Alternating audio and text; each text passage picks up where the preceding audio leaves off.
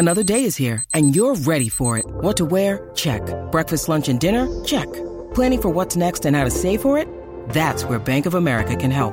For your financial to-dos, Bank of America has experts ready to help get you closer to your goals. Get started at one of our local financial centers or 24/7 in our mobile banking app. Find a location near you at bankofamerica.com/talktous. What would you like the power to do? Mobile banking requires downloading the app and is only available for select devices. Message and data rates may apply. Bank of America N.A., member FDIC. You're listening to a Score North podcast right now, and if you're a business owner, so are your customers. In fact, I could be talking about your business right now, telling the tens of thousands of loyal fans about you and sending them to your business. Find out how you can partner with your favorite Score North podcast. Visit scorenorth.com now and enter keyword partner. Fill out the form, and we'll get in touch with you quickly. Once Phil, Judd, Declan, or others start talking about your company, you'll be amazed at how many fans start showing up. So visit scorenorth.com now and enter keyword partner. Just going out there trying to perform and trying to make those big plays for the team.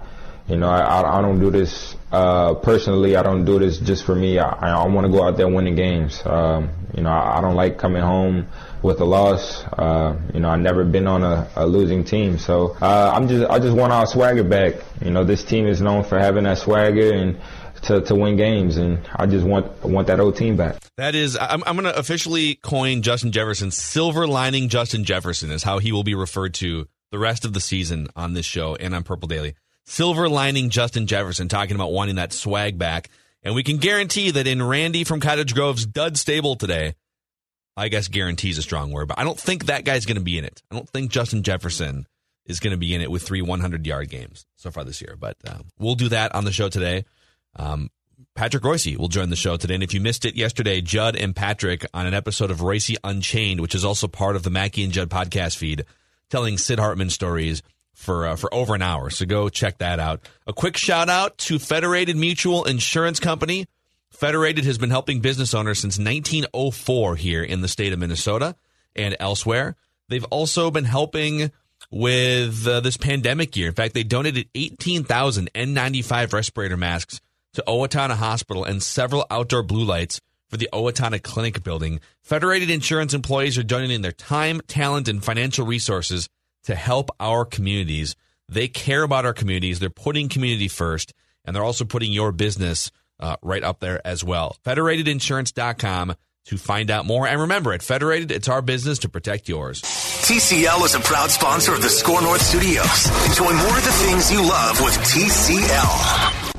These two guys have Minnesota sports flowing in their veins. Mackey and Judd on Score North and ScoreNorth.com. Bunch of excited group of guys in there. Excited to try to take advantage of a huge opportunity that's presented itself to us. And we've worked for this opportunity, and once again, we want to finish this the right way, our way, and we'll see if we're capable of doing that, but we're very confident we're ready to go. You know, obviously their pitching staff is what gets talked about a lot, but they got a lot of guys on the offensive side of it that can, you know, make you pay if you make mistakes. And, you know, obviously, you know, Arozarena, the way he's going right now, swinging the bat really well. Try to limit him as much as you can, but they got a lot of guys. You know, obviously they try and play the platoon advantage, so they got a lot of guys switching in and out, right, left, but, you know, they got a great team. Kevin Kiermaier and Clayton Kershaw, as one of the top payroll teams in baseball, faces off against basically the bottom payroll team. Not this year. I think the Rays are like third from last this year, but over the last 20 years, I think they've spent the least amount of money on their team. Mackey and Judd here on the Score North network of podcasts. You can also find Purple Daily, Royce Unchained, The Scoop with Doogie, Judd's Hockey Show, and the Score North Twin Show. But, gentlemen, before we get into, we're going to get it. Jay Williams, our friend, is going to join us from ESPN Radio and ESPN TV. We'll get into a dud stable with our guy Randy. But how into the World Series are you here with this David versus Goliath matchup? I'm pretty into it. I watched a good portion of both of the LCSs, so I'm very curious here, partially because of this. If you guys recall, about 3 weeks ago or a month ago, might write that down, as the Los Angeles Dodgers will win the World Series. Wow, so for selfish reasons, you're invested. Hell yes. But you know what? The playoffs, I think, aside from the Twins' complete debacle, that was not fun. But aside from that, the playoffs have been fun. So I am for sure going to check in on all games. If a game comes up against a football game, I'll probably flip back and forth, but I will not be ignoring the World Series. That sound fair? I have. I slowly started getting into it towards the end of the LCSs. I had very much a Twins hangover. Yeah, heartbreak hangover. I agree. I did too. Really? Yes, and I like baseball playoffs for me are typically the zen moment of my sports life. Like I kind of unplug from the world and I just watch postseason baseball. I love playoff baseball. But I was so sad about the Twins, I literally couldn't do it. See, I got a question off this, just quickly. Yeah. I get being sad about the Twins, but like heartbreak to me indicates that you are a little bit surprised by it. It was maddening to me, but like I was almost mad at myself for expecting more because we so often get what we saw, which is not a good thing. But heartbreak for me, I was mad, and then I got past it pretty quickly. Okay, so I'm sort of like in between the two, and that heartbreak is not the right word for me personally. I had a hangover. I didn't watch a lot of the LDS rounds because I was just so annoyed by the Twins. It wasn't like, oh my God, I expected more. I'm a little surprised that they just can't win a postseason game, even with this offense and the pitching performances they got from their starters. I mean, like, we can crack that egg open again, but my hangover was more, screw these guys. This is so stupid. Like, are you serious? 18 straight losses. I'm just not going to watch baseball for about 10 days. But then I picked it back up when the LCS series got interesting, and I've been watching every game basically since the teams that were down 3-0 and 3-1 started to show some life. Don't you watch those games, especially the Rays games, and sort of just project and think to yourself, where does my team go so wrong? Because Yes. like the Rays are impressive and they're very, very good, but I think there's justification. If you watch the Dodgers or Yankees succeed, I think there's that's them, right? Like they're high payroll teams, and they're when you watch the Rays succeed, to me, it's a great science experiment in going back and saying, hold on a second. The Twins can't do this. They can't score runs. They can't win a game. I'm glad you brought this up. This is a great segue into something I wanted to bring up to both you guys here today. Because I think the biggest question when you watch the Rays play in Game 1 of the World Series tonight, the biggest question is, how do they do this? They don't spend money on their payroll. You could call them cheap. People call the Twins and the Pohleds cheap. The way I would frame it up is, with no salary cap structure and without the revenue sharing across the league that other leagues have, like the NBA and the NFL with their big national TV contracts, each team in baseball spends within the parameters of the revenue that they bring in. The Rays don't bring in any revenue because nobody watches the games in the stadium and barely anybody watches the games on TV. Mm-hmm. And it's not a New York-sized market, and so they don't bring in any revenue. So therefore, they don't spend very much money on their teams. I think there are lessons to be learned. I don't know exactly what the specifics of those lessons are because so much of it is just behind-the-scenes blueprints and great trades and development. But I dug this up over the past 10 years because people, like, I think the main drum that people have been beating in this town, especially since the Twins moved into Target Field, is the Pohlads are cheap. The Twins don't spend enough money to be as competitive as they should be. And even in some cases, the Pohlads lied. Well, that's another conversation, but the Twins doubled their payroll from the Metrodome to Target Field and still lost 99 games. So I dug this up. I was just curious. The Rays are an incredible franchise. They overachieve all the time. Over the last 10 years, the Twins have spent $400 million more on team payroll than the Rays have. Yeah. So over the last 10 seasons, 2011 going forward, the last 10 seasons, the Twins have spent $400 million more, or if you want to frame it differently, almost $500 million more on team payroll than the Rays have. The Rays have never in the history of their franchise had a payroll, an opening day payroll, above $80 million. The Twins have been, for context, over those 10 years, the Twins have been over $100 million most of the years and have sort of settled in like at slightly below average payrolls when compared to the league. And over that 10-year stretch where the Twins have spent almost $500 million more on their roster, over that 10-year stretch, the Rays have been to the playoffs more often. They've had more playoff success. They've won multiple series. They've been to the World Series. I'm not even counting the 2008 World Series appearance, if you want to loop that in too. They went to the World Series a second time. And they've won, get this, 100 more regular season games over those 10 years than the Twins. The Rays are averaging 10 more wins per regular season and spending $500 million less over that decade compared to the Twins. So let's go back to when Falvey got the job here, though. So let's draw a line there, okay? Because like before that, it's like, well, the Twins had a way that clearly worked in the early 2000s, and then that sort of waned. But what's the difference since, say, 2016 or 17 when things changed? Because the Twins definitely have taken pages and been a good team from the same playbook that the Rays use. They actually hired one of the Rays' top behind-the-scenes pitching gurus. And Baldelli came from there, right? Mm-hmm. I believe he was a bench coach or a roving coach of some sort on the big league staff for Kevin Cash. So they are basically going with the playbook that the Rays go with. They're spending more than the Rays spend. So in the last 3 or 4 years, what's the difference in that the Twins get to a certain point and then, for lack of a better term, the Twins collapse?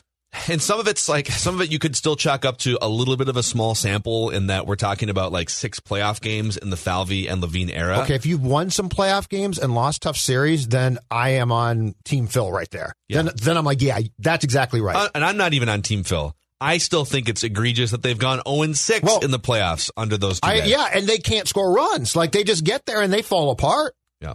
What's the difference? Yeah, I mean, and these are sort of the unanswerable questions these are just like rhetorical questions, and that what are they doing that the Twins should be doing? Are there things we can glean in this World Series that we can pinpoint and say, okay, the Twins should be taking a page here? The only thing I can really think of as I watch these games, because the Twins are definitely analytically minded. That's a criticism you could make 5 years ago about the Twins, not today.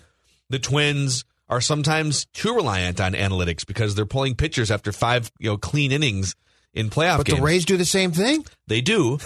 The Rays are very much like, don't let a guy go a third time through the order if the stats tell you not to. So it's very much based by the numbers. But the biggest thing that stands out to me when I watch the Rays is they just have, at least this year's Rays team, they seem to have more of a bleep you closer mentality as a roster.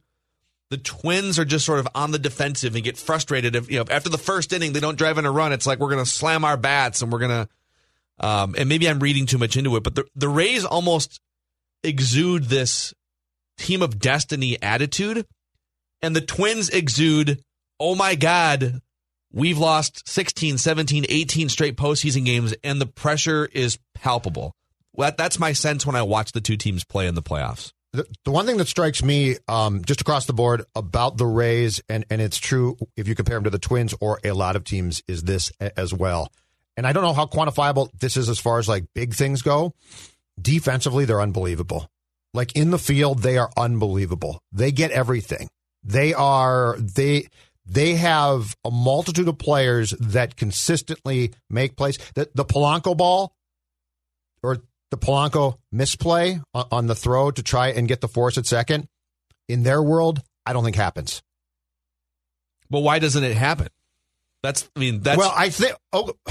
I don't think it happens either. But why? I got a theory. Why did it happen? Well, one I don't know, but I got a theory here.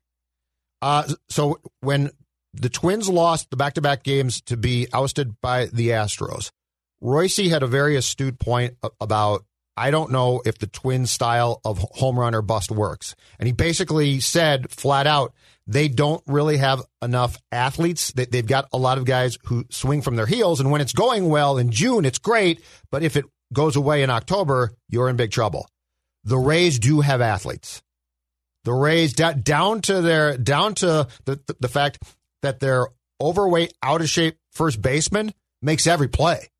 Like, that guy makes every single play. Why doesn't the Twins' overweight, out of shape first baseman make every play? He's incapable of that. He's incapable of that. And by the way, bite your tongue, because Twitter's about to land on you as soon as this podcast lands on Twitter. I think there are two arguments we can put to bed that we've been fighting with people over in 2020 here. I know where you're going. I thought about this. That Miguel Sano is anything other than like just a one-tool, just a one-tool guy that's replaceable. and that Kirk Cousins is a franchise quarterback that you can trust to lead you to the promised land. Like, we can put those arguments. Why don't you pack your bags and get out of the Twin Cities right now while you've got a head start? Just get. But so no, but negative. Could I'm that trying to be help it? these teams be better. Could that be part of the thing? Is that if the Rays struggle in one area of the game, they've got more tools in the toolbox. If the Twins struggle, I don't know that they do. Could that be part of it? Offensively, that's definitely a thing. And I think what the amazing thing, if you want to extrapolate out to the 18 total games, and the main trend across the 0-18 stretch of playoff baseball is that they don't score runs offensively. They haven't scored more than 4 runs in any of these games. Actually, I take that back. I think they scored 5 runs in the loss to the Yankees in 2004 that clinched the series. So they lost like 6-5 in that game. They had like a 5-2 lead or something. But basically, for the entire duration of this stretch, they haven't scored more than 4 runs. And yet, the teams that are unable to score runs in 2020 are power teams. One of them last year was the most powerful, home run hitting team in baseball history. But then some of the other teams are like the Piranha teams can't score runs. Right. The station to station on base teams that don't hit for power. So they've tried it many different ways offensively, and they still can't score runs in these games. Yeah. In general, I agree with what you're saying. It's just a theory. I have no idea if I'm right. It's a little bit reminiscent of those Oakland A's teams from the early 2000s, like the real Moneyball teams that refused to do any sort of small ball tactics, that refused to put a runner in motion, or to try and steal a base, or to even bunt a guy over. And I'm not a big bunt a guy over guy, but sometimes when you can't score a run and it's the 7th inning, it's nice to like make something happen. And maybe you bunt and the third baseman bare hands it and throws it into the seats or something. Sure. Though the early 2000s A's and the current Twins are very much just hoping and waiting for a 3-run homer by Max Kepler or Nelson Cruz or somebody. Second question. Do the Rays just flat out have better arms out of the bullpen, and they're in their world, at least once you get to the playoffs, there is no Cody Stashak? But see, the Rays are built on Cody Stashak. Yeah, they are. Like, the Rays have only Cody Stashaks and Matt Whistlers, and they get people out when they need to. And the Twins, for the most part, like, their pitching wasn't a disaster in these 2 games against the Astros this year. Yeah, it is frustrating in a close game where 1 run can sway it, and you're going to Cody Stashak instead of another inning from Jose Barrios or something. I am spitballing here big time. Like, I don't know. Yeah, it's hard to figure out. Yeah, but I just want to repeat this because it's so. When I was curious this morning, I'm like, the Twins have definitely spent more money on their payroll than the Rays, and I wonder what the gap is. And the fact that the Rays are averaging 10 more wins per season with more postseason success over the last 10 years. And spending $500 million less on payroll. It doesn't mean that payroll isn't important. Obviously, if you are the Dodgers, there was a Dodgers team like 5 years ago that had $100 million in guys that were watching from home. It was like, Carl Crawford, we're going to pay you $25 million to literally go sit on your couch. Yep. Matt Kemp, we're going to eat $20 million and just trade you to somebody. Because you ate too much. Yes. And so, like, obviously the luxury is if the Twins, instead of a $130 million payroll, had a $230 million payroll, then they could say, all right, this whole Miguel Sano contract isn't really going to work, and nobody wants to trade for him, so we're just gonna eat it and tell him to go away and sign somebody else for $20 million. So I get the advantage of payroll, but when you see how great the Rays have been, I think the question should shift from why are the Pohlads cheap and why don't they spend money to what specifically are the Rays doing from a development standpoint, from a trading standpoint?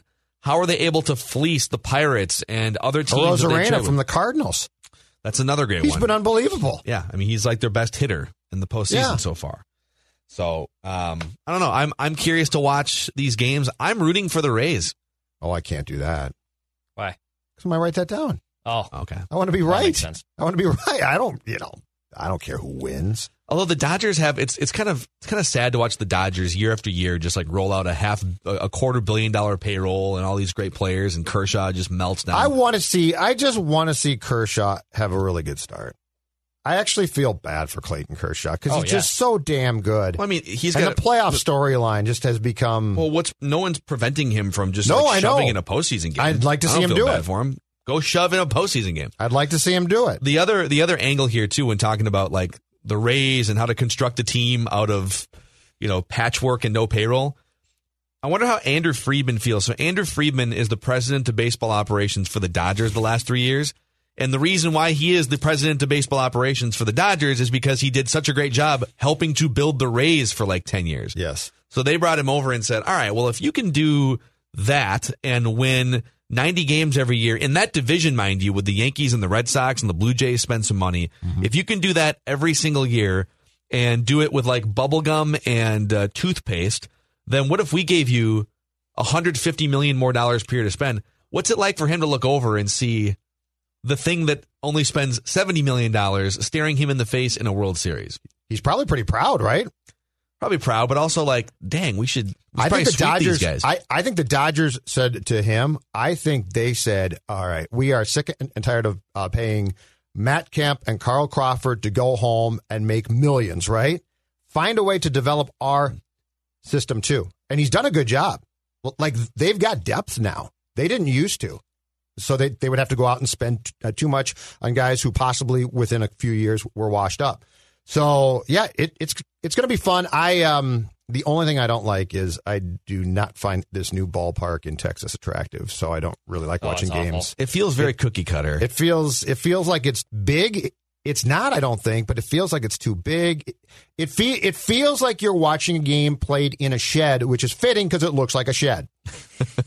How many people are they putting in the stands for those games? They had 25,000 at that Cowboys-Cardinals game last night. And they won't close the roof because they're convinced that it's safe to put fans in the stands if they don't close the roof, and so the wind is affecting games. Super windy the other night. Sort of interesting. Yeah. Rami hates it, I'm sure. What, hates that fans are in there? No, the roof not closed. Oh, by the way. He wants the roof. So he did his 4-day tryout. So in case you missed our shows last week, so our old friend Rami tried out for 4 days last week. They have an afternoon drive host opening on the Score 670 in Chicago, which he grew up a Chicago sports fan. This is his dream platform. He even told us when he took the job here, because he was in Milwaukee for 12 years, really there's one other local job that if it ever opened up, I would be interested in exploring it. And it's like my childhood radio station, The Score in Chicago. And one of the afternoon hosts popped off on Twitter about Maria Taylor's outfit one night and got fired the next day. Yes. And so Danny Parkins is solo hosting, and they're running through 4 or 5 different test runs. And Rami's one of them, which is awesome. Rami, it's one of the highest profile local jobs in the country. So biggest week of his career, he's trying out for this huge job. Yep. And he's working with a guy that he's never worked with before and trying to build the chemistry.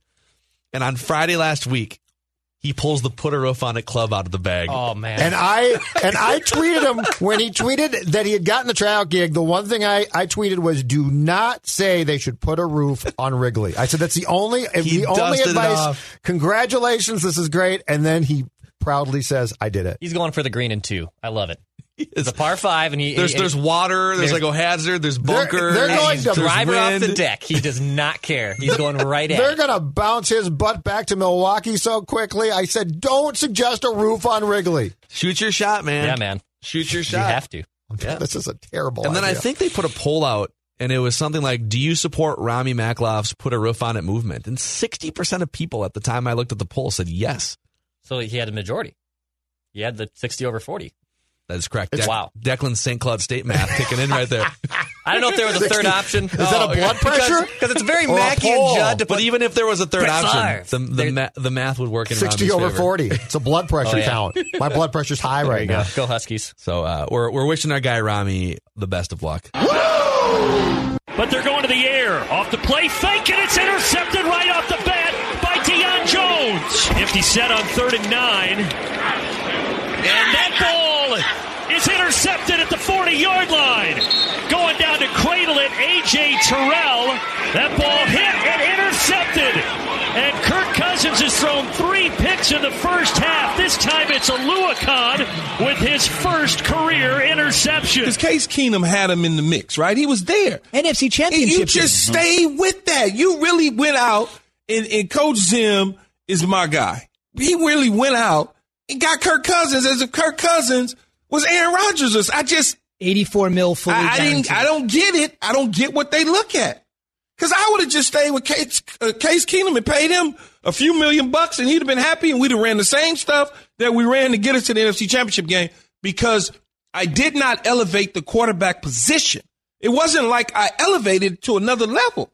I just don't get it. That's me giving a standing ovation to Keyshawn Johnson there from Keyshawn, J. Will, and Zubin, which you can find here in the Twin Cities on Score North Radio, AM 1500 from 5 to 9 a.m. Your co-host, J. Will, pretty much echoing everything we've been complaining about the last, 48 hours or so regarding the Vikings and their quarterback.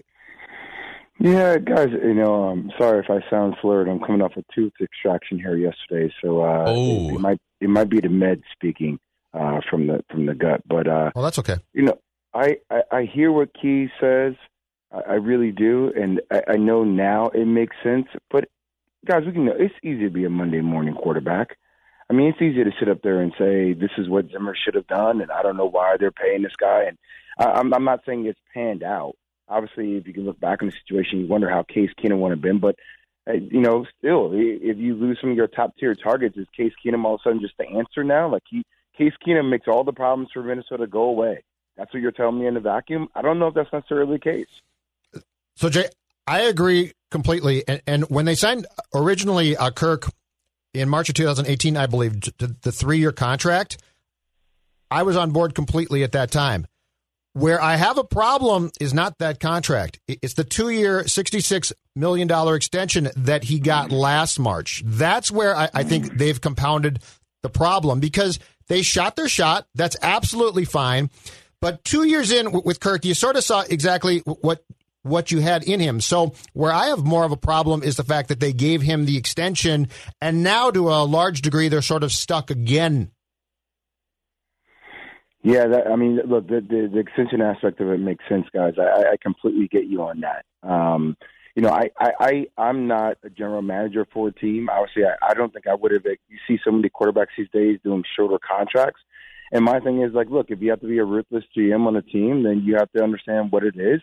And if you don't want to commit long-term, then don't commit long-term. So I would agree with you that extension was probably not in the best-case scenario. And now, but the answer is now, do you try to get him on a trade market? Do you try to look for somebody else? What do you guys want to do? Yeah, I think I have a lot of takes on this. I think first and foremost, I think it's going to be hard to convince somebody else while he's playing like this.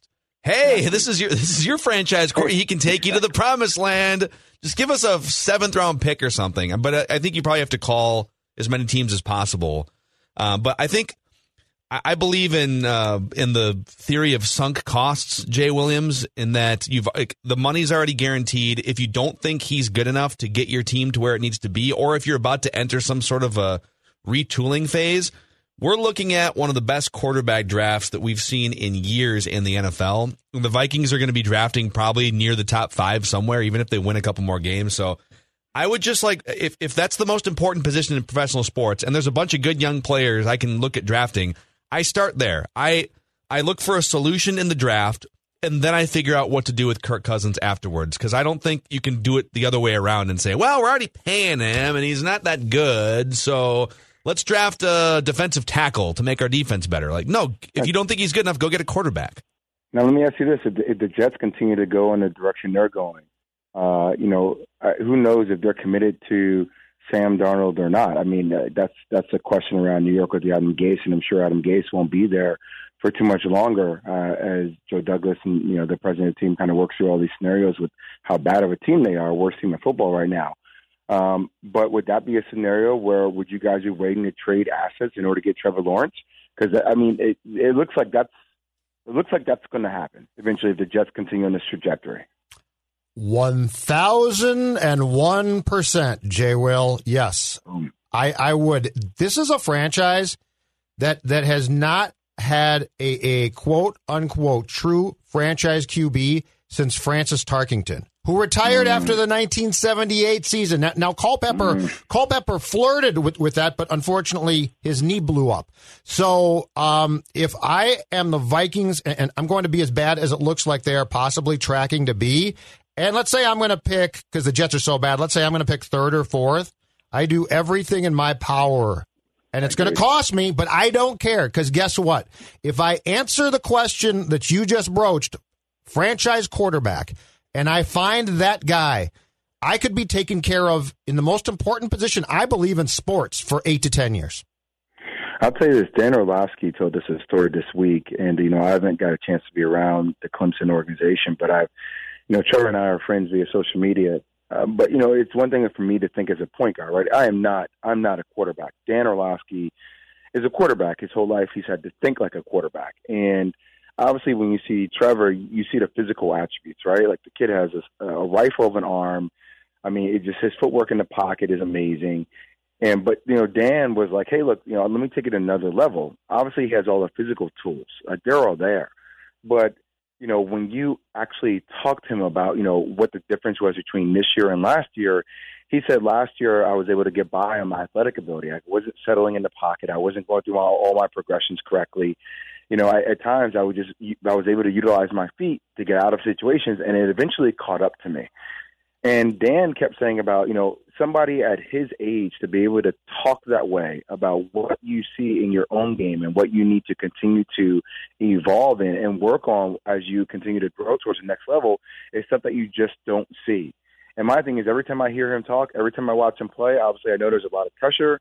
I know that he is the guy that is the guy every single week, and I know it's just against Georgia Tech last week, but watching that, man, throwing from 400-plus yards, just watching this guy, it's like I don't see how you cannot try to give everything you need to get that guy on your team. Totally, I really don't. 100%. Like and then if it causes problems because oh my God, we're already paying a quarterback $30 million, whatever, like that contract will ride out one way or the other. Just fix the first problem and then deal with the rest. Jay Will, since we've got you here hopped up on painkillers and you're probably a little bit loopy right now. We had your colleague Bobby Marks on the show last week just for like 15 minutes of straight Timberwolves offseason speculation. We'd love to run a couple things by you in the reckless speculation bin for you to either shoot down or tell us we're onto something. Reckless speculation. And mind you, because you're on painkillers, nothing you say in this segment will be held against you. Okay. Okay. Until I see it on the internet the next day. Perfect. Until the aggregators pick it up. That is correct. TheBigLead.com tomorrow. Hey, we can't control them. Can only control ourselves. All right, I'm ready. All right, here's the first one. So he floated out, not a guy that you would necessarily trade the number 1 overall pick for, but the Wolves have a second first-round pick as well, and Victor Oladipo could be a buy low candidate as he tries to get as healthy as possible and further removed from surgery. Your thoughts on Victor Oladipo? So what would you have to give up? Is it give up the second-round pick and another asset? Let's say it was the 17th overall pick and maybe like another like young rotation guy Josh Okogie or something. Josh Okogie maybe, yeah. Yeah. I like that pickup. Depending upon the value, I think Victor felt some type of way this year coming back early, which he did in the bubble. I didn't think he should have came back. He didn't look like his full self, but it's just the injury history like that. And I hate that because I think he is very talented. I just think that's always going to be a question that you have to think about long-term value for a guy like that, considering the size of the contract he's going to get. Okay. It's intriguing. If he can even get back to like 85% of what he was when he peaked a couple years ago, that would be kind of fun. That'd be a good piece. Yes, I agree. Okay. How about this one? Reckless speculation. This is one that we threw out to Bobby Marks, and he instantly said, yes, they should do that. He cut you off. He cut me off as I was delivering it. So, all right, the Timberwolves have the first overall pick. The Atlanta Hawks have the 6th overall pick. They've got a good young core. They might be interested in moving up if they who's the kid that might go number 1 that's actually from the Atlanta area? Edwards. All right. Anthony Edwards, yeah. So you swap the 1st and the 6th. You give Atlanta their shot at Anthony Edwards, number 1 overall, and they send over a guy who's going to be a restricted free agent in a year in John Collins to the Timberwolves. Your thoughts? Wow. I mean, my thoughts are Minnesota. If you guys are able to pull that one off, you do that quick, and as soon as they sign the contract, you book it, and then you rip the sheet up, and you never let them renege on it because, I think if Atlanta were to give up John Collins, I think they would be absurd. Look, and I understand Anthony Edwards, for them, hometown guy that they would like, but Jonathan Collins, when he's playing right, like kind of unlocks Trae Young as well, right? Because they are essentially what you guys have in Minnesota between D'Lo and Cat. Like, they are a pick and pop dream scenario. So I don't know if I give up John Collins if I'm Atlanta, but if you're able to pull that one off, yes, you would. I would take that deal if I were Minnesota in a heartbeat. And Bobby even said, forget about swapping picks, just give them the pick for John Collins or get some other asset. I mean, if they were willing to do that, I mean, praise the Lord to you. I would take that in heartbeat. Sign it. All right, and then and this one's more of just open-ended. If you had to, let's say there were no trades, like the players that you want, like the John Collins types or Ben Simmons, they're just not available, and you're drafting number 1 overall. Which player from what you've seen so far fits best with D'Angelo and Cat? If you had to draft number 1, it's hard for me to go against Anthony Edwards, man. It really is, just because I think that, obviously Jared Culver, you guys have some pieces there, right? But I just, watching him play, it was what he can be defensively. And I keep saying it. He reminds me of A. Wiggins just a little bit more. He's kind of like what Wiggins is now defensively, right? But offensively is more in attack mode all the time. Right? Like, there's not that laissez-faire, hey, like, at times I'm here, at other times I'm on the beach, smoking something that gets me to ecstasy points, relaxing, Keep going. This is far more intriguing, Jay Will. Now this is the Mets talking. You guys put me in this position. This is what happens. It's true. So I just feel like Anthony Edwards would be that person for me, just because, look, we got into this conversation before, guys. Like, I just think that sometimes he can't, depending upon how leadership is, Anthony Edwards seems to me like he is that guy who is just a dog. Right now, he needs somebody to help him harness that. And I think if Cat and D'Lo can be those young type of leaders and do that, I think he can fit into that rotation extremely well. Like, I personally go with Anthony Edwards. Reckless speculation. That wasn't that reckless, but I'll still take it. No, but hold on a second. Let's go back to Wiggs, man. I got to ask you, as a guy who played professionally and was very, very good in college, how crazy does it drive you to watch a guy with that much talent play like he does, which is, as you said very well, at the very best, inconsistent, not applying himself? So this doesn't, I think one of the things that's really helped me, guys, and this is the way I look at all sports in general, right? When I was coming up, when I played, like my first year in the league, I was like, oh, okay, like not everybody, maybe like people have the tools, right? But like, who are people? Who are you? And do you have that in you to continue to like push yourself? People outside can push you all you want. Inevitably, you have to push yourself. So, and then with my accident, I found a different layer of how hard I had to work in order to get back. Like, coming back after being a second pick and then going to the D League, that was humbling, right? And to see how hard we worked in the D League and recognizing that. So then when I started calling college basketball at a lower level, like I started paying attention to, okay, like who actually has a mentality that can stick? Yeah, this person could be a top-tier talent, but can his mentality surpass that talent, right, and take his talent to another level? That's what you need when you're going to be that next caliber of NBA superstar. I never questioned Andrew Wiggins' talent when he was at Canton. I never questioned it at all. The biggest question I always had about him from the beginning was the mindset. Like, did he have that extra oomph in him to get himself over that hump? And I'm not saying he can't do that, but I never expected Andrew Wiggins to be that, because he showed me that from day one. From day one from watching him, guys. From day one. So I don't think I ever came into it saying, hey, I expect Wiggins to be this guy. Is he going to get paid that type of money? Yes, because his athletic ability tells you that. And you do need to pay guys. You need guys to be pieces of your franchise. But did I expect him to have that Jimmy Butler mentality? No, I never really expected that. So I don't think I ever got frustrated because I always think I knew who Andrew Wiggins is. Now, he may be on the right team this year with Golden State. That he's that perfect fit, right? Because Steph, Clay, Dre, they have that dog mentality. He can be underneath that umbrella to a degree, right? But he's not going to be your lead. He's not going to be a lead dog. So I don't think I ever got disappointed, to be real with you guys. Yeah. Hey, which tooth got extracted? It was the back left molar. It was.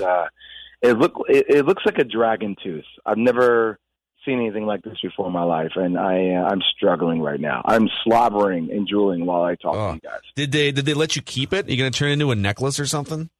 You know what? Somebody else said that to me. I've never thought about keeping things that have been. Is that weird? Should I have kept it? No. I don't know. Judd got his spleen removed one time and turned it into a belt buckle. No, you're right. No, what? don't keep. No, he's kidding. Judd, don't. Really? No, I did not. And you know what? You're right. If it's extracted from you, now, Judd, I'm delirious. If it was taken from you, it's theirs now. They can toss it. You're right.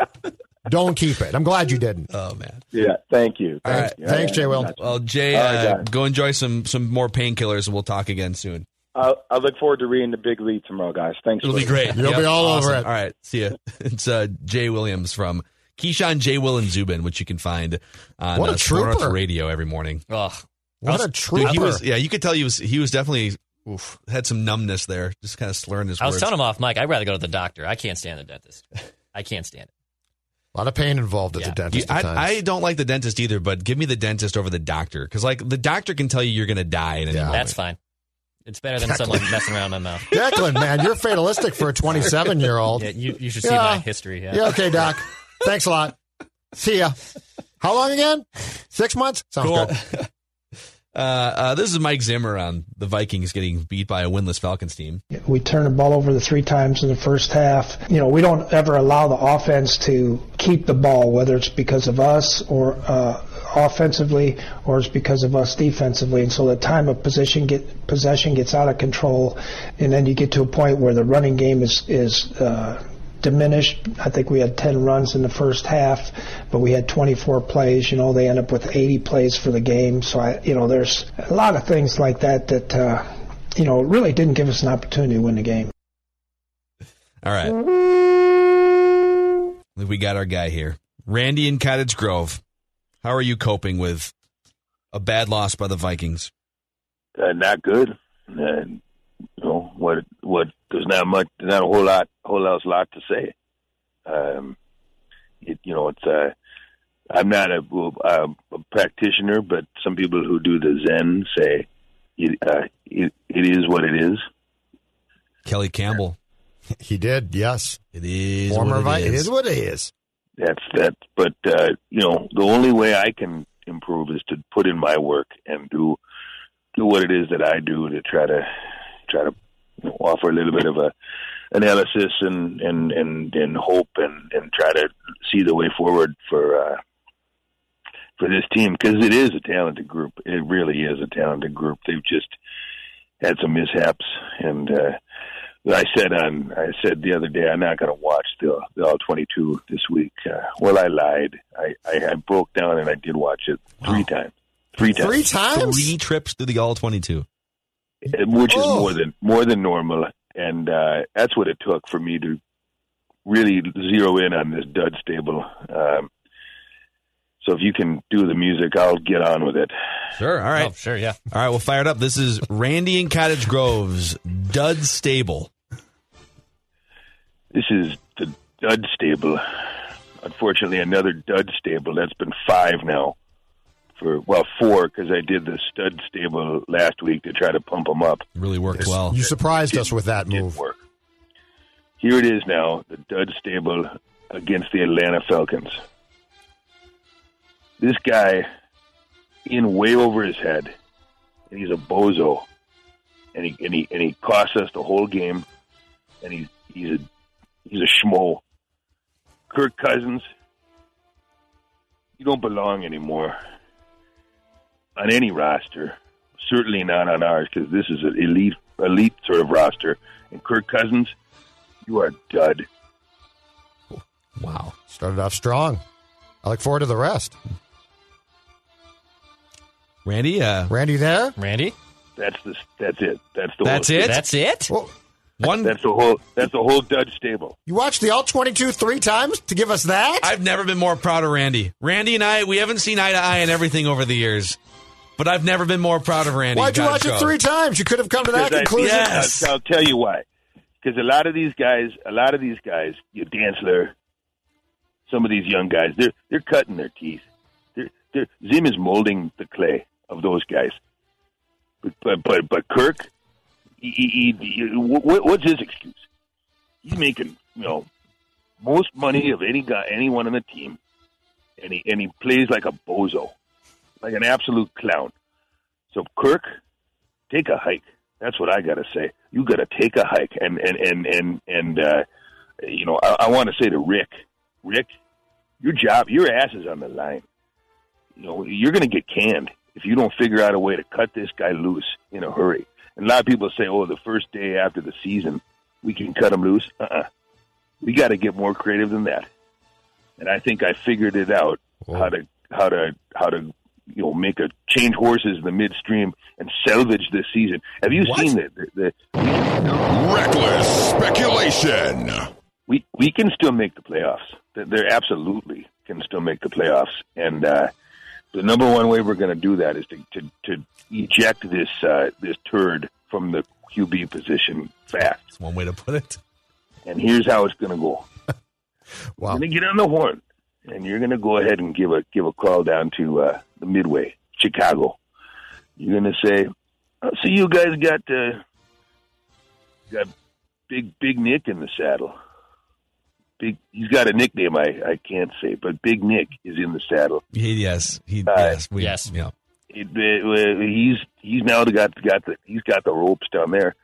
There's a guy who's behind him who I kind of like the look of, and that's Mitchell Trubisky. Whoa! I would absolutely take Trubisky on a flyer. They call it like a flyer, like just take a shot and see what he's got in the tank. He can run, he can scramble. He's young. He's cheap. And then you go to Kirk and you go, okay, you don't have Sean Mannigan breathing down your neck anymore. You got Turbo, Mitchell Trubisky. Or, better yet, here's a guy who's already available, and I've always had my eye on him. It's Kyle Sloter. Kyle, I know you're listening. You've still got. Excuse me. Nothing. Sorry. You interrupted him. It's Jeff. Go ahead. You've still got a cannon, Kyle.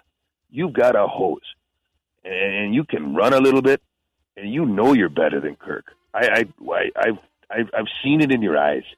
You got hosed when they gave him all that cash. You would have played for a fraction of that scratch. Well, Kyle, come on up here, and Rick, if you're listening, he'll play. I've talked to him. He'll play. So go ahead. Well, I haven't talked to him directly, but I can see it in his eyes. Listen, I hate to poke holes here because I think we're all desperate for something better at the quarterback position. Those are good solutions. Those are good solutions. I don't think Kyle Sloter's even on a practice squad right now, is he?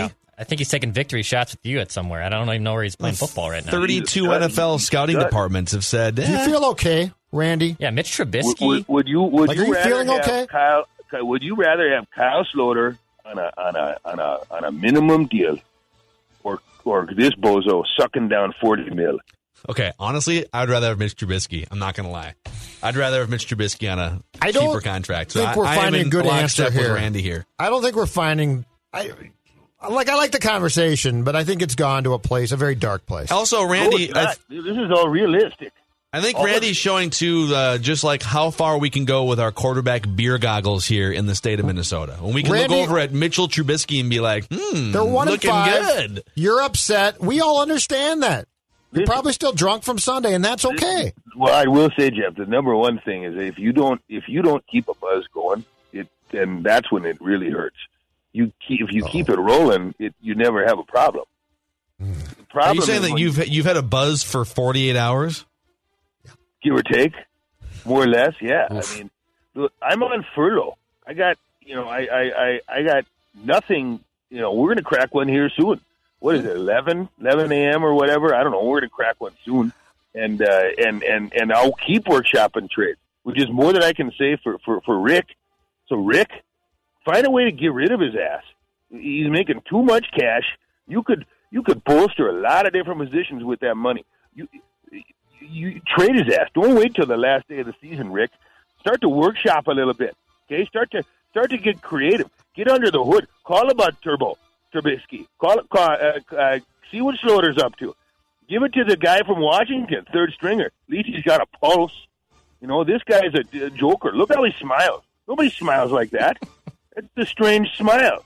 I don't smile like that. You know, if I saw a gal smiling at me like that at the tavern, I'd walk the other way. It's fake. It's a fake smile. He's a fake QB, and it's a fake season. Oh, there he goes.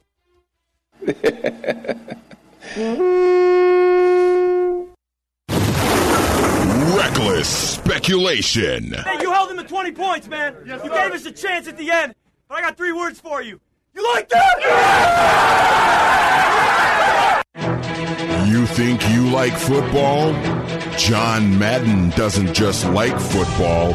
He loves football. Have you ever seen a defensive back with a good personality that was any good? Defensive backs usually don't have nice personalities. And linebackers don't either. I mean, linebackers, they're all half goofy. They got their eyes, staring and looking and crossed. Now, the nice guys are like this guy here, Jason Garrett. Third quarterback, wears a cap, went to Princeton.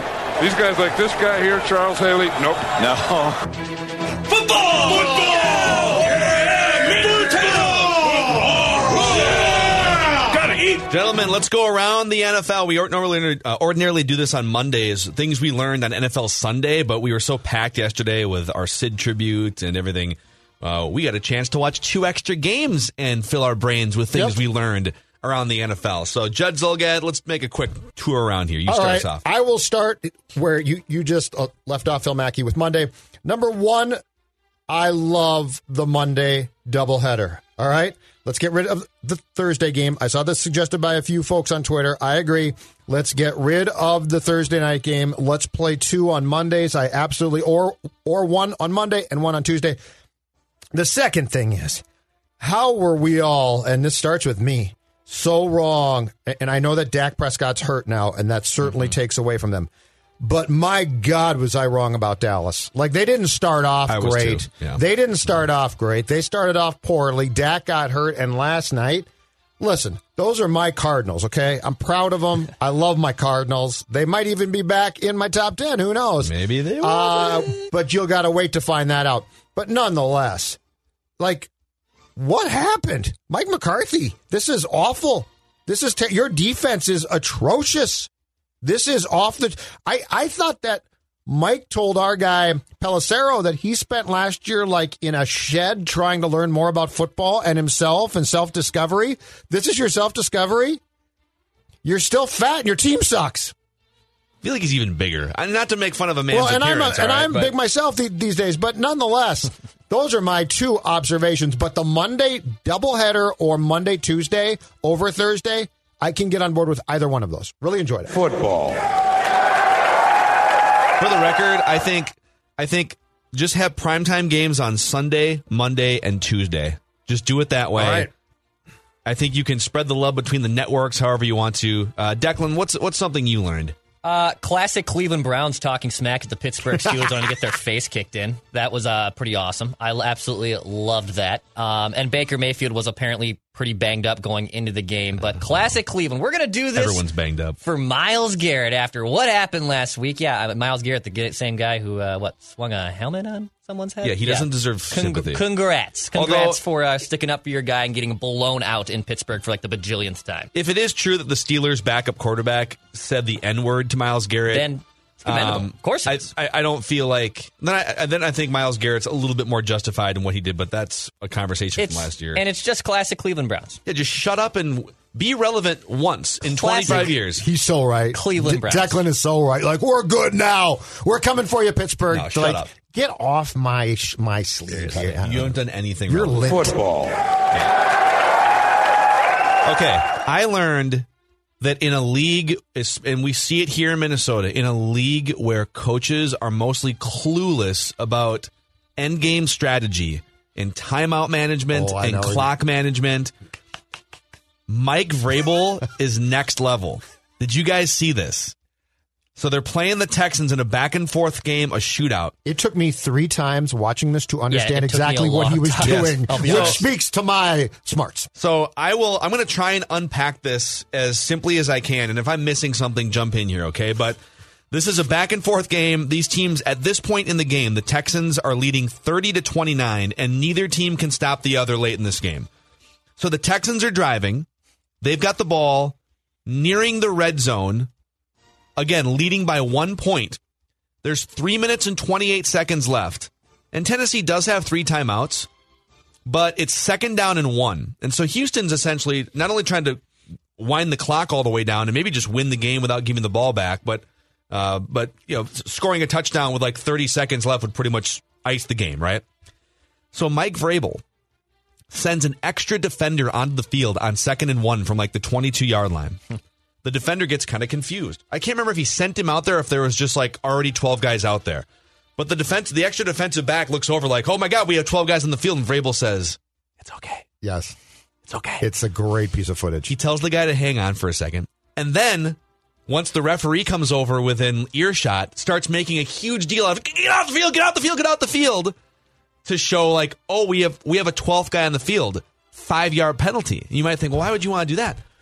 Well, the Texans are going to, it's 2nd down and 1. The Texans are going to pick up a first down anyways, and then they're going to run a first down play. And so the extra play is either an extra timeout or maybe multiple extra timeouts. They want to just get on with it quicker. Just get the first down quicker so that you can get on with either scoring a touchdown or us stopping you. And then we can save either a timeout or 40 seconds on the play clock. Well, guess what? They scored a touchdown later on with 4 seconds left to win the game. Or to tie the game or whatever and send it to overtime. Yeah, but still. So I'm kind of butchering this explanation, but he thought enough that if we take the 5-yard penalty here, then we don't have to waste time like them picking up a first down, and then it's first down, and now we have to burn another timeout. It was genius, and all coaches should think like this. And I think I saw a tweet that he had actually done it a year ago as well. Something like that. That's what I love it. But it took me, I swear to God, I had to watch that 3 times to be like, oh, that's really smart. Yes. So, Mike Vrabel, you're a genius. Let's go one more time around the room. Other things you learned. I learned that the Green Bay Packers, after opening at 4-0 against teams that were a combined 5-14, and then playing the not great but much better than the rest of the competition, Tampa Bay Buccaneers, and losing 38-10, might not be as good as we originally thought. The Packers are still a good team. I don't know. I would guess that they're the best team in the division, although the Bears right now are, 5-0 or above them? 5-1. 5-1. But nonetheless, the first 4 opponents of the Packers going into their bye being 5-14 definitely is a semi-reflection of who the Packers are, because they got the Buccaneers down, 10-rip or something like that, and then Rodgers throws the pick 6.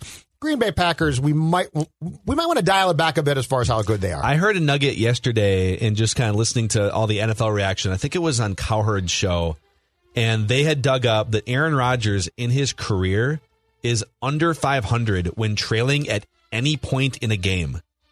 Like, interesting. 3-0. Like, at any point in a game, he's under 500. And then you look at other quarterbacks like Russell Wilson and Pat Mahomes, and they're winning like 65 or 70% of games that they trail at any point, and are also like coming back from down 20 points in playoff games and stuff. And so it is kind of like, don't get me wrong, I'll take Aaron Rodgers over anything the Vikings have had since Brett Favre was here, and I would take Aaron Rodgers if the Packers got sick of him in a year or two from now. But there is a certain pouty quality about him that like things start going wrong and he loves to like throw his arms up and roll his eyes, and like he's not the guy that's going to dig in like Tom Brady and bring you back from down 14 points. So that was very evident in that game. And a pick 6 from him is rare. So yeah. I'm just saying we might want to slow the Packer hype train down just a bit. Okay. Football. Jimmy Garoppolo, not done yet. That dude carved up the Rams on Sunday night. And the Rams have a pretty good defense this year through the first 4 or 5 games. He absolutely went off. I thought that experiment was done. They pulled him a week ago, and Jimmy Garoppolo comes back in and slays a very good Rams team. So Jimmy Garoppolo and the Niners, let's not completely bail on it yet. I do agree that there's some misconception with Kyle Shanahan and who he truly wants at quarterback, but Jimmy Garoppolo is not completely cooked yet. So from this point forward, Vikings fans rooting for a Jimmy Garoppolo meltdown. Yes. Right? And rooting for a Kirk Cousins slight resurgence. Yes. But not enough to make you feel like that's what's tricky. That if Kirk keeps playing like this, there's no way you can trade him. Like, no one's going to take that contract. You want Kirk to improve, Garoppolo to be awful, and the Jets to keep Adam Gase. Yeah. Those are all very accurate things. Football. All right, final thing here. Just back to the Browns for a second. It might be Case Keenum time here real soon in Cleveland. Yeah, this is concerning if you're a Browns fan. Baker Mayfield. Well, it's concerning that Baker Mayfield's your quarterback too. He's not. That's what I'm saying. Are you saying it's concerning that Case Keenum might come in, or that I'm saying it's concerning if you're a Browns fan that Baker Mayfield might not be good. I don't even think it's might anymore. Honestly, like he's immature.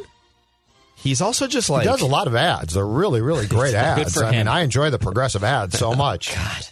He's just like... There's something about him, too. He's small coming into the league, but then you watch him on an NFL field, and it's like... Is he like 4 feet tall? You know who they need? Stefanski needs? Kirk Cousins. I don't think Stefanski would go down that path again, do you? Could we convince him? It's worth the phone call. That's the new slogan. It's worth the phone call if you're the Minnesota Vikings. But Case Keenum did come into that game, and part of it was like, it's a blowout, and Baker's ribs hurt. Yeah, that's how it starts. But Case Keenum was pretty bad in that game. He went 5 of 10 for 46 yards and had a QBR of 23 on a 1 to 100 scale. But there's a good chance that Kevin Stefanski at some point could say, listen, our team is good enough to make the playoffs, and Baker Mayfield is garbage, and at least Case Keenum is a guy who's proven to be able to drive a car in the direction of 13-3 with the Vikings. So those are the things we learned in the NFL this week. Come on! Football! Football! Football, yeah! All right, Patrick Royce joins us 3 days a week, Tuesdays, Wednesdays, and Fridays on the show. You can also find his podcast, Royce Unchained, with Judd on Mondays. Yesterday was a 60-minute deep dive into remembering Sid Hartman. Do you have any remaining Sid stories that you haven't told in the last 2 days? Well, no, because I was on like 4 radio shows, including Mad Dog. I saw that. Wow. You were on with a dog. I was on with the dog, who I was relieved to know barely knew of Sid's existence. So when I told him some things about this guy, he always said, wow! Really? Because I told him about the Ara Parseghian scoop and stuff. I never knew that, And that he's got the ability to stay on, doesn't he? He stays up. Oh, it never goes off. And his delivery never goes up. No, but he did get a kick out of the fact that I said he would have been a perfect New Yorker, because if there was one pretzel left in the cart on the street corner, Sid would have gotten it. He would have got all you New Yorkers. He would have pushed you all out of the way, you New Yorkers. So anyway, yeah, I'm pretty well done with that. Although I did have a great with Sid chat last night for about 50 minutes, and got a little leftover material from that one. So anyway. Good. So, but yeah, I think we can talk about the World Series. Do our Rays have a chance against the mighty Dodgers? I don't think they do. So, Pat, I'm glad you brought this up. We started the show today, and I woke up this morning and, hey, World Series starts tonight, and what can the Twins learn from the Rays? And so I just did a little research here. Over the last 10 seasons, so starting in 2011, which in fairness to the Twins is a little bit of a cherry-picked year to start with because they lost 99 games. But the last 10 seasons, the Rays have averaged 10 more regular season wins per year than the Twins, and they've spent almost $500 million less on team payroll over that stretch than the Twins have spent. I was wondering. That's good you came up with the number on that, because the cheap Twins is the lingo around here. and so they're spending $50 million more than the Rays are. But you have not taken the Rays, back to 2008 when they went to the World Series. They had 3 pretty good years right before that. So did the Twins. Yep. 2008, 2009, and 10. But and I don't think it's unfair to start in 2011 because, as you recall, the preseason lingo in Minnesota was, can we beat the Yankees in the postseason in 2011? And then they lost 99 games. So, yeah, I think that's an astounding statistic. And, boy, would I like to analyze the Rays, but I don't know how in the hell they do it. Do you? Yeah. I mean, Mike Brosseau, who the hell is Mike Brosseau winning a Rosarena, Pat, the guy that they got from the Cardinals has been fantastic. They stole him. But you see him and you see ability, right? You see ability. They got guys that don't have ability that are winning games for them. I mean, it's Joey Wendell. Come on, give me a break. He can't be your everyday third baseman on a team that's got the best record in the American League. He can scoop it. I was going to say, he's good at third base, man. Yeah, I know. I mean, it's astounding. But what do you think can be learned is, one thing that the Twins have duplicated is they go through 30 pitchers a year down there, even in this season, which is different. But before that, I think in 19 they had like 34 pitchers. And here's the other thing: don't worry that much about your closer, right? They've had 13 guys that have saves. 12 or 13 yeah, they have a bunch in a 60-game season. They've had. I think this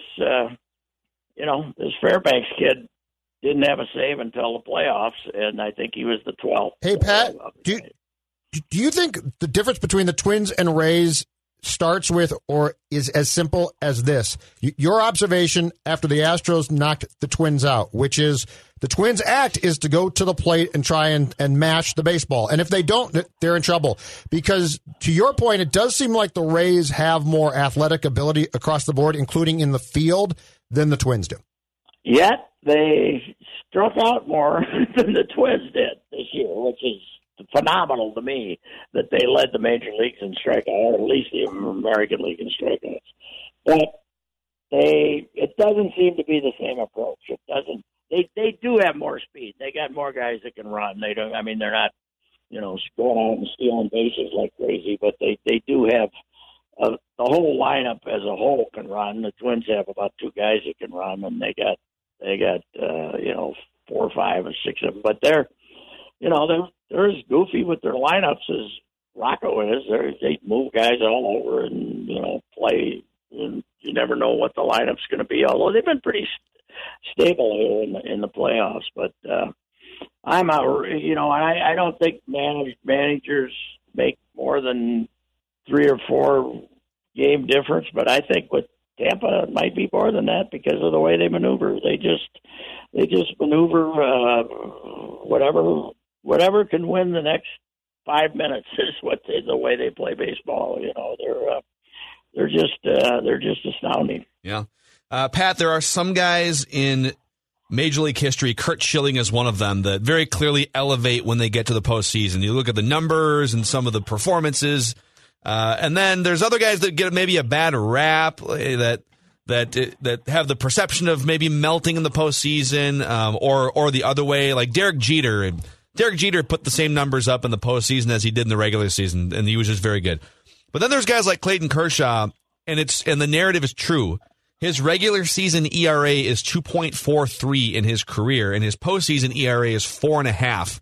And it hasn't been good this year either. He had the one good start in the wild card round. What do you make of it with Clayton Kershaw? I don't know. I don't know. I think it plays on his mind now, don't you? I think he's, I think it shows that, you guys, there aren't that many athletes who are invincible between the years, and even when they look invincible on the mound and look like they have everything under control, when pressure arrives, most 98% of them feel it, and he does. There's no doubt in my mind that when he pitches in the postseason, he feels twice as much pressure. I mean, obviously, when you're pitching in the postseason, your pressure is upgraded. But I think the pressure he feels is like doubled because of the lack of success in the past. I think he has doubts when he pitches in the postseason. I don't think he has any now. I don't think he has any doubts when he pitches in the regular season. I think doubt is not a good thing for an athlete, and I think he has doubts. My complaint about this World Series, Patrick Royce, is one thing. I do not find it pleasing to watch games from this new stadium in Texas. It looks like a warehouse. It looks way too big. It's really not, but it is not it's not pleasing to the eye to watch a game from that place. I haven't had that issue. San Diego certainly a fun ballpark. That was better, baseball Absolutely. in, but I think it's a nice little bouquet to throw to Texas. Hey, you for some unknown reason built these guys a new stadium when they didn't need one. So we'll at least let you host a World Series in which nobody. How many people we let in? No, they got fans in there. Yeah, but I don't know. I mean, 10,000 or 8,000. It's probably like somewhere 15. in there. But I don't have any problem with that. All right. I don't care when they play. Fenway. I enjoy games. I like the geometry of Fenway, but beyond that, I don't really care. But you know what? They're talking about how the ball isn't carried in Texas. We know why, right? The cement is not. Not settled. The concrete's not settled. The concrete is still wet. And wait about 3 years, that ball will be zoomed. You got to call up Fox and tell them why. What is going to be different about Texas, seriously, is the heat. This place is going to have a roof, and it's going to be air conditioned. And the ball that used to turn into a golf ball when it was 105 degrees all summer will not carry like it's not going to carry like it did across the street just because you're out inside instead of outside in the summer. And the reason they put a roof on it is for that reason, because 112 degrees has a tendency to reduce your crowd. So that's why they do it. The ball will never carry in Texas like it did when it was outside. Yeah. Pat, what would you recommend the Vikings do on their bye week? Well, if I was him, I'd go back to the ranch and tell my new friend to meet me. But anyway, I don't think it's a new friend. I think that friend's been around for a year plus. I heard that report that the TV crew was down there last year, and that young lady was around. Congratulations to him. But I don't know. I heard Zim's rambling Zoom call yesterday, and he is rattled. Don't you? Did you listen in, Judd? I did not catch it. He is rattled. He is. Does he not know what to do at this point? No. He's trying to act like he is, but there's an undertone of shock that they are this rotten, and I don't think that the regression that the quarterback made and the offense made on Sunday. He knows his defense is. Here's the thing. I was talking to somebody about this yesterday. We got a young defense, right? Mm-hmm. Well, and we always say, well, they got a young defense. Well, the fact that they stink now, right? There's no guarantee that Cameron Dantzler and Jeff Gladney and these guys are going to be the answer. A lot of times when you're young and stink, it's because the guys you got aren't ever going to get good, right? They're not. I don't know if these guys might get good someday, but this presumption that they're going to get good is when they're this bad right now is nonsense, and it might be by the time those two guys get good, Harrison Smith and Anthony Harris will be, off the chart. So I don't know. It's to me, it's who knows? You made 15 draft choices as your moron that you were. You've got all these seventh rounders instead of going and getting Trent Williams and signing him and getting yourself a left tackle, and then you could move Reef to guard, and then you'd be okay, but he had to be. This Spielman's ego had to get in the way. Oh, what a draft! Nobody's ever had so many drafts. 8 of those guys are the equivalent of undrafted free agents. They're UFAs. And it's moronic. Look at you throwing football terms out. Give me 3 difference makers, and you can have all these putzes that you're drafted in the 6th and 7th round. No, who's gonna fill out your punt coverage team? You don't have Dan Chisna, the fastest white guy of all time.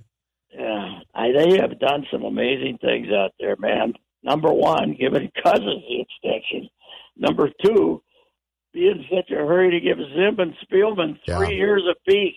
Whatever happened to the old 1-year extension? Let's see what happens here. What are those 2 guys going to do? Do you think they got guys at their door begging them to come and coach me or something like that? It's not. I don't know. Spielman was, to me, he was an idiot in this draft that he got all this credit for. Oh, he got an A- or an A+. No, he didn't. He had a bunch of nobodies that he drafted who aren't going to do it. So you're saying it's a mess, is what you're saying? I don't know. We'll get to see Cleveland on Sunday, though, I would guess. Huh? He's going to be the left guard. They're off on Sunday. Oh, that's right. I mean, the next week.